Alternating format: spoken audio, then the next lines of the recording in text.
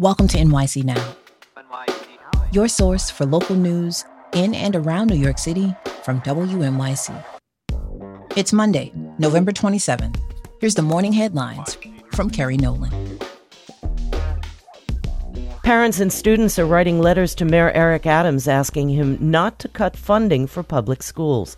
WNYC's Jessica Gould reports.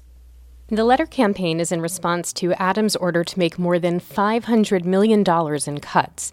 The slashed funding will reduce preschool seats, cut hours for older kids at the city's free summer school program, and affect community schools. Ruby Esbit-Willems is a third grader at PS 295 in Brooklyn. Dear Mayor Eric Adams, first of all, just stop doing this and think about what this is doing to us.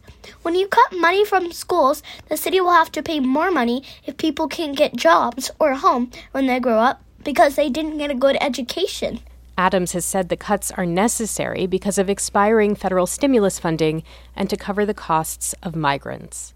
New York's highest court says cyclists have the same protections against unlawful searches as drivers. The new ruling came in a case against a Queens cyclist arrested for gun possession in 2014. Police said they noticed a bulge in the cyclist's waistband and pulled him over, leading to the discovery of a loaded gun. The State Court of Appeals ruled the officers did not have a lawful basis for the stop and dismissed the charge. Hannah Khan is a defense attorney who argued the case.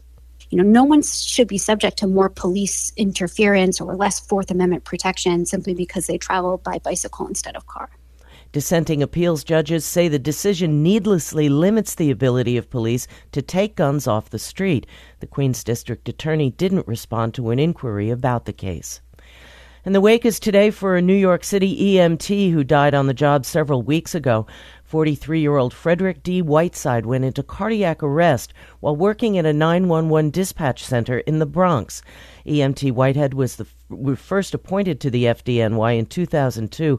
He spent his career in emergency services in the Bronx and in Brooklyn, where he lived.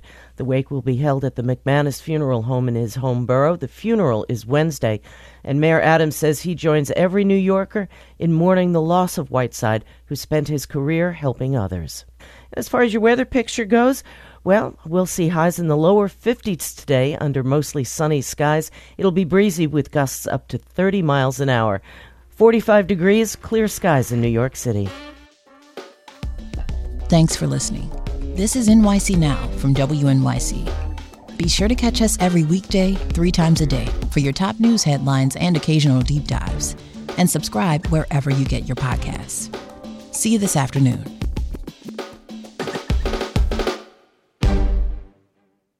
There's a lot going on right now. Mounting economic inequality, threats to democracy, environmental disaster, the sour stench of chaos in the air. I'm Brooke Gladstone, host of WNYC's On the Media. Want to understand the reasons and the meanings of the narratives that led us here, and maybe how to head them off at the pass? That's On the Media's specialty. Take a listen wherever you get your podcasts.